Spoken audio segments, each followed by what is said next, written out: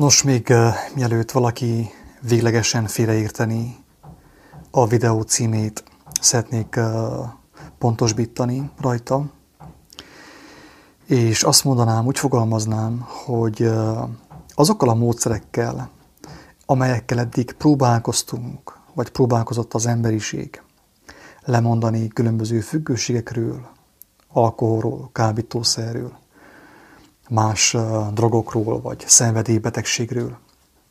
Azokkal a módszerekkel lehetetlen lemondani. Sőt, hogy igazából azt mondanám, hogy azokat a módszereket, amiket az ember mostanig használt, és amiket mi megszoktunk, vagy amelyekről tudomásunk van, azok a módszerek nem csupán, hogy nem tudnak segíteni az embernek abban, hogy elhagyja a káros szenvedélyét, elhagyja a drogfüggőségét, az alkoholfüggőségét, a pornófüggőségét. Tehát nem csupán nem segítenek azok a módszerek, amiket kínál a világ, amiket kínálnak a szakemberek, hanem ellenkezőleg az történik, hogy az emberben a függőség mellé még egy nagyfokú frusztrációt is belesújkol. Tehát nem csupán nem fogom tudni elhagyni a függőségemet, az alkoholfüggőségemet, a cigarettafüggőségemet, a hasis függőségemet, a pornófüggőségemet, azokkal a módszerekkel, amiket kínál a világ, hanem ezen függőségek mellé egy magasfokú frusztráció is fog társulni, hogyha azokat a módszereket próbálom alkalmazni, amiket kínál számunkra a világ. Én még nem találkoztam olyan emberrel, aki véglegesen el tudta volna hagyni az alkohol függőségét. Vagy olyan emberrel, aki elhagyta a függőséget, a szenvedélybetegséget, és nem szerzett mást helyette. Olyannal már találkoztam, hogy elhagyta a cigaretta függőséget például, vagy az alkoholfüggőséget, és helyette, korosan elhízott, evés függősége lett, vagy elment, szerencsejátékokat játszott, ilyen játékgépeken játszott. Tehát egyik függőséget ugye pótolta a másikkal. Elhagyta az egyik függőséget, de bejött helyette az új függőség. Hogy minek köszönhető ez már többször volt szó erről. Szinte azt mondtam, hogy elmondtam. Igen, valóban elmondtam. Csak nem szeretnék kevé lenni, nem szeretném elhitetni senkivel, hogy ezt én találtam ki. Ez nem egy olyan igazság, amit én találtam ki, hanem egy olyan igazság, ami már megmondatott előttem. Amit az Úristen már leközölt az emberekkel már több ezer évvel ezelőtt is. Tehát amiről már én is beszéltem korábban, az az, hogy az ember örömre lett teremtve. A Biblia azzal kezdődik, hogy az ember örömre lett teremtve. Érthető? És amikor valaki azon hiparkodik, hogy megfossza az embertársát az örömétől, az a leggonoszabb ember az egész világon, mivel hogy nem tudja talán, hogy azáltal, hogy elveszi az embertársától az örömet, azáltal ő frusztrációt hoz létre benne. Tehát vagy az történik, hogy egyik függőséget lecserél egy másik függőséggel, vagy pedig az történik rosszabb esetben, hogy egy rossz függőséget le fog cserélni egy betegséggel. Most akkor a képernyőre betenném azt a jegyzetet, amit szerkesztettem korábban az alkoholfüggőségről. De nem csupán az alkoholfüggőségről, bármilyen függőségről, amiben az ember szenvedhet úgy általában. Tehát azt mondja, hogy lehetetlen lemondani az alkoholról. És most kérem, akit érdekel, jól figyeljen. Csak akkor tud megszabadulni az ember egy rossz szokásától, bármilyen fajta függőségtől. Tudjuk jól, hogy mindannyian szenvedünk valamilyen függőségben, valamilyen hobbi, valamilyen szenvedélybetegség. Állandóan kell csináljunk valamit, kell díszítsünk valamit. Azt hiszük, hogy aki nem cigarettafüggő, tegyük fel, ő szabad, nem. A nők is, a férfiak is egyaránt szenvednek különböző betegségben. Egyik szenvedélybetegségben szenvedő ember lenézi a másikat, aki egy másik szenvedélybetegségben van. Ezt tesszük egymással. Tehát egyik rab lenézi a másik rabot a rabsága miatt, holott mind a kettő rab, és nem veszik ezt észre. Gyakorlatilag nem vesszük észre, hogy egyformán rabok vagyunk, csak a rabságunk különböző. Különbözik a rabságunk, egyik persze súlyosabb, a másik kevésbé súlyos. Egyik leplezett, a másik kevésbé leplezett. A lényeg azon van, kedves hallgató, amit a képernyőn is látsz, hogy csak akkor tud megszabadulni az ember egy rossz szokásától, ha olyan dolgot cselekszik, amin áldás van. Ismétlem. Csak akkor tud megszabadulni az ember egy rossz szokásától, ha olyan dolgot cselekszik, kezd cselekedni, amin áldás van. Nem földi áldás, hanem mennyei áldás. És ez a cselekedet, ez az új cselekedet, ezt úgy lehet nevezni, hogy a lélek cselekedetei. Én ebben a videóban nem fogom elmondani, hogy melyek a lélek cselekedetei, mert nem szeretnék én mindent berágni az embertársaim szájába. Én többször elmondtam már eddig is, ezután is el fogom mondani, hogy akit érdekel az igazság, a 4 evangéliumban megtalálja. A térdeinek a hajlékonyságában megtalálja. Szelídségben megtalálja. Az Úristennel szembeni alázatban megtalálja. A gyermetegségben megtalálja. Tehát nem az én dolgom, hogy én most ebben a videóban elmondjam, hogy melyek a lélek cselekedetei. Az én dolgom az, hogy felhívjam a figyelmet, a kedves hallgató figyelmét, hogy létezik. Vannak a léleknek cselekedetei.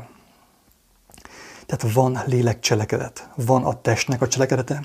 Ez például az olyan, mint a pornófüggőség, a szenvedélybetegség, a játékgép függőség, alkoholfüggőség, cigarettafüggőség, kokainfüggőség, mindenféle függőség, szenvedélybetegség.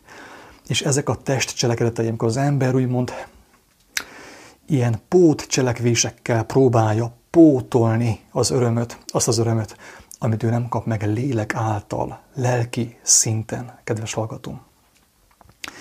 Tehát ahhoz, hogy egy rossz szokást, egy földi rossz szokást, egy szenvedélybetegséget meg tudjunk valóságosan gyógyítani, nem csupán arra van szükségünk, hogy Jóska, mondjál le, tedd le már a cigarettát, mondjál le az alkoholról, mert árt az neked.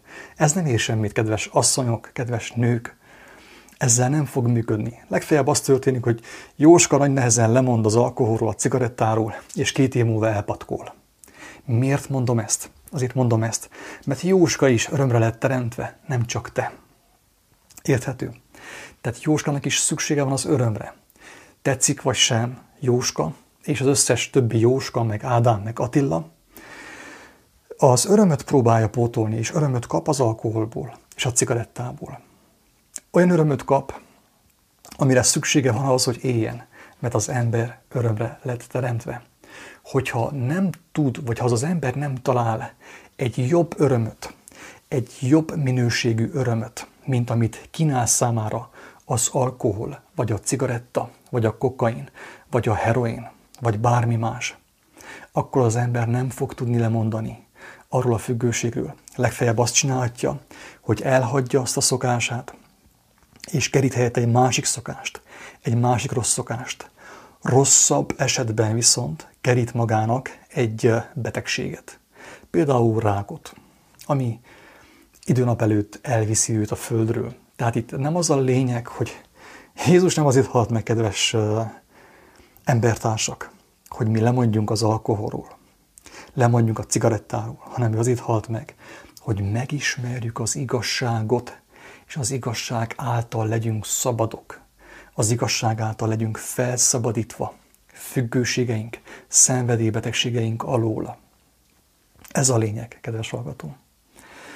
És aki nem az igazsággal szabadul meg, az nem szabadul meg. Noha látszólag ő megszabadult, valójában nem szabadult meg, mert egyik függőséget helyettesítette egy másik függőséggel, rosszabb esetben egy betegséggel. Tehát, hogyha valaki a test cselekedeteit nem tudja helyettesíteni a lélek cselekedeteivel, nincs ahogy lemondjon a cigarettáról, a kokainról, az alkoholról és semmilyen szenvedélybetegségről. Ez a lényeg, kedves hallgatók. És Jézus is nagyon szépen elmondta, ugye, amikor azt mondta, hogy az üdvösség embernél lehetetlen, de Istennél minden lehetséges. Hogyha az ember nem ismeri meg az igazságot, nem válik szabaddá. Legfeljebb kompromisszumból, kedvességből visszább fogja magát, ugye, alábbhagyja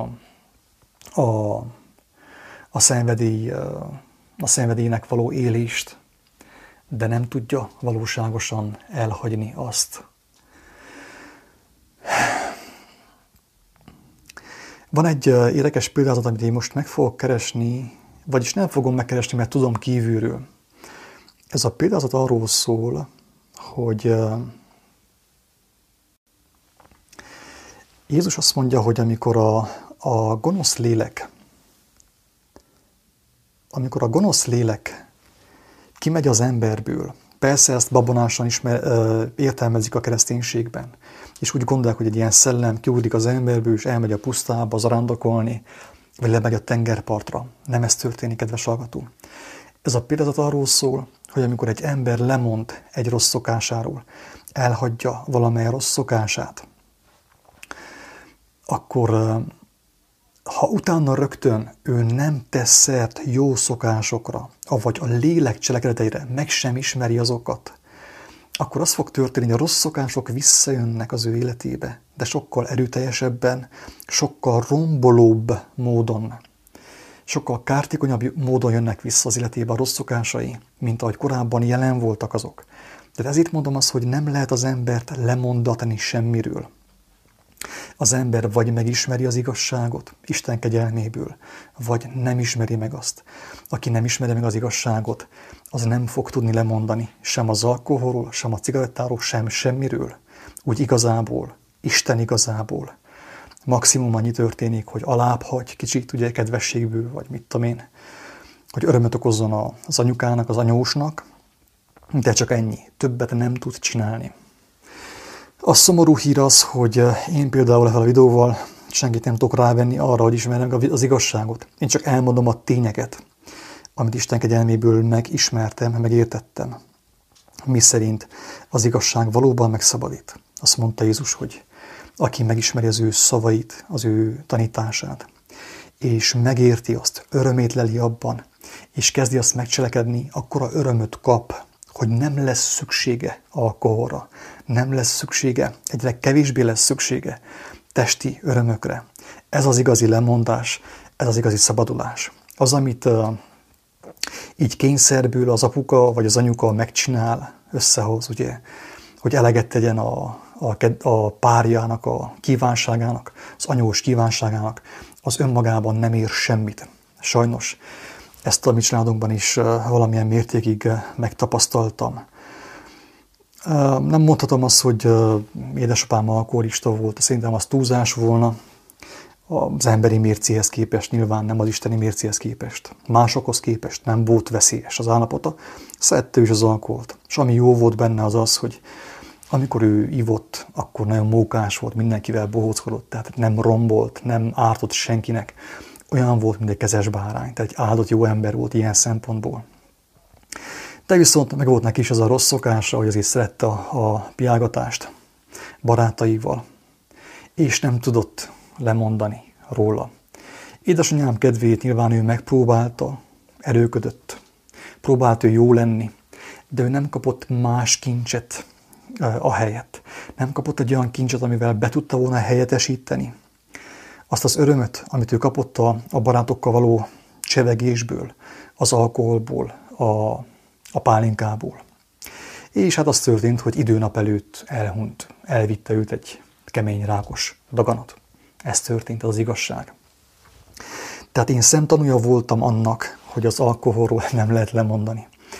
És az alkoholról való lemondatás, vagy bármilyen más drogról való lemondatás emberi eszközökkel sokkal rosszabb dolgot csinál, sokkal rosszabb dolgot ad annak az embernek, mint amilyen állapotban volt korábban. Tehát sokkal rosszabb lesz az ő állapota, mint amilyen volt korábban.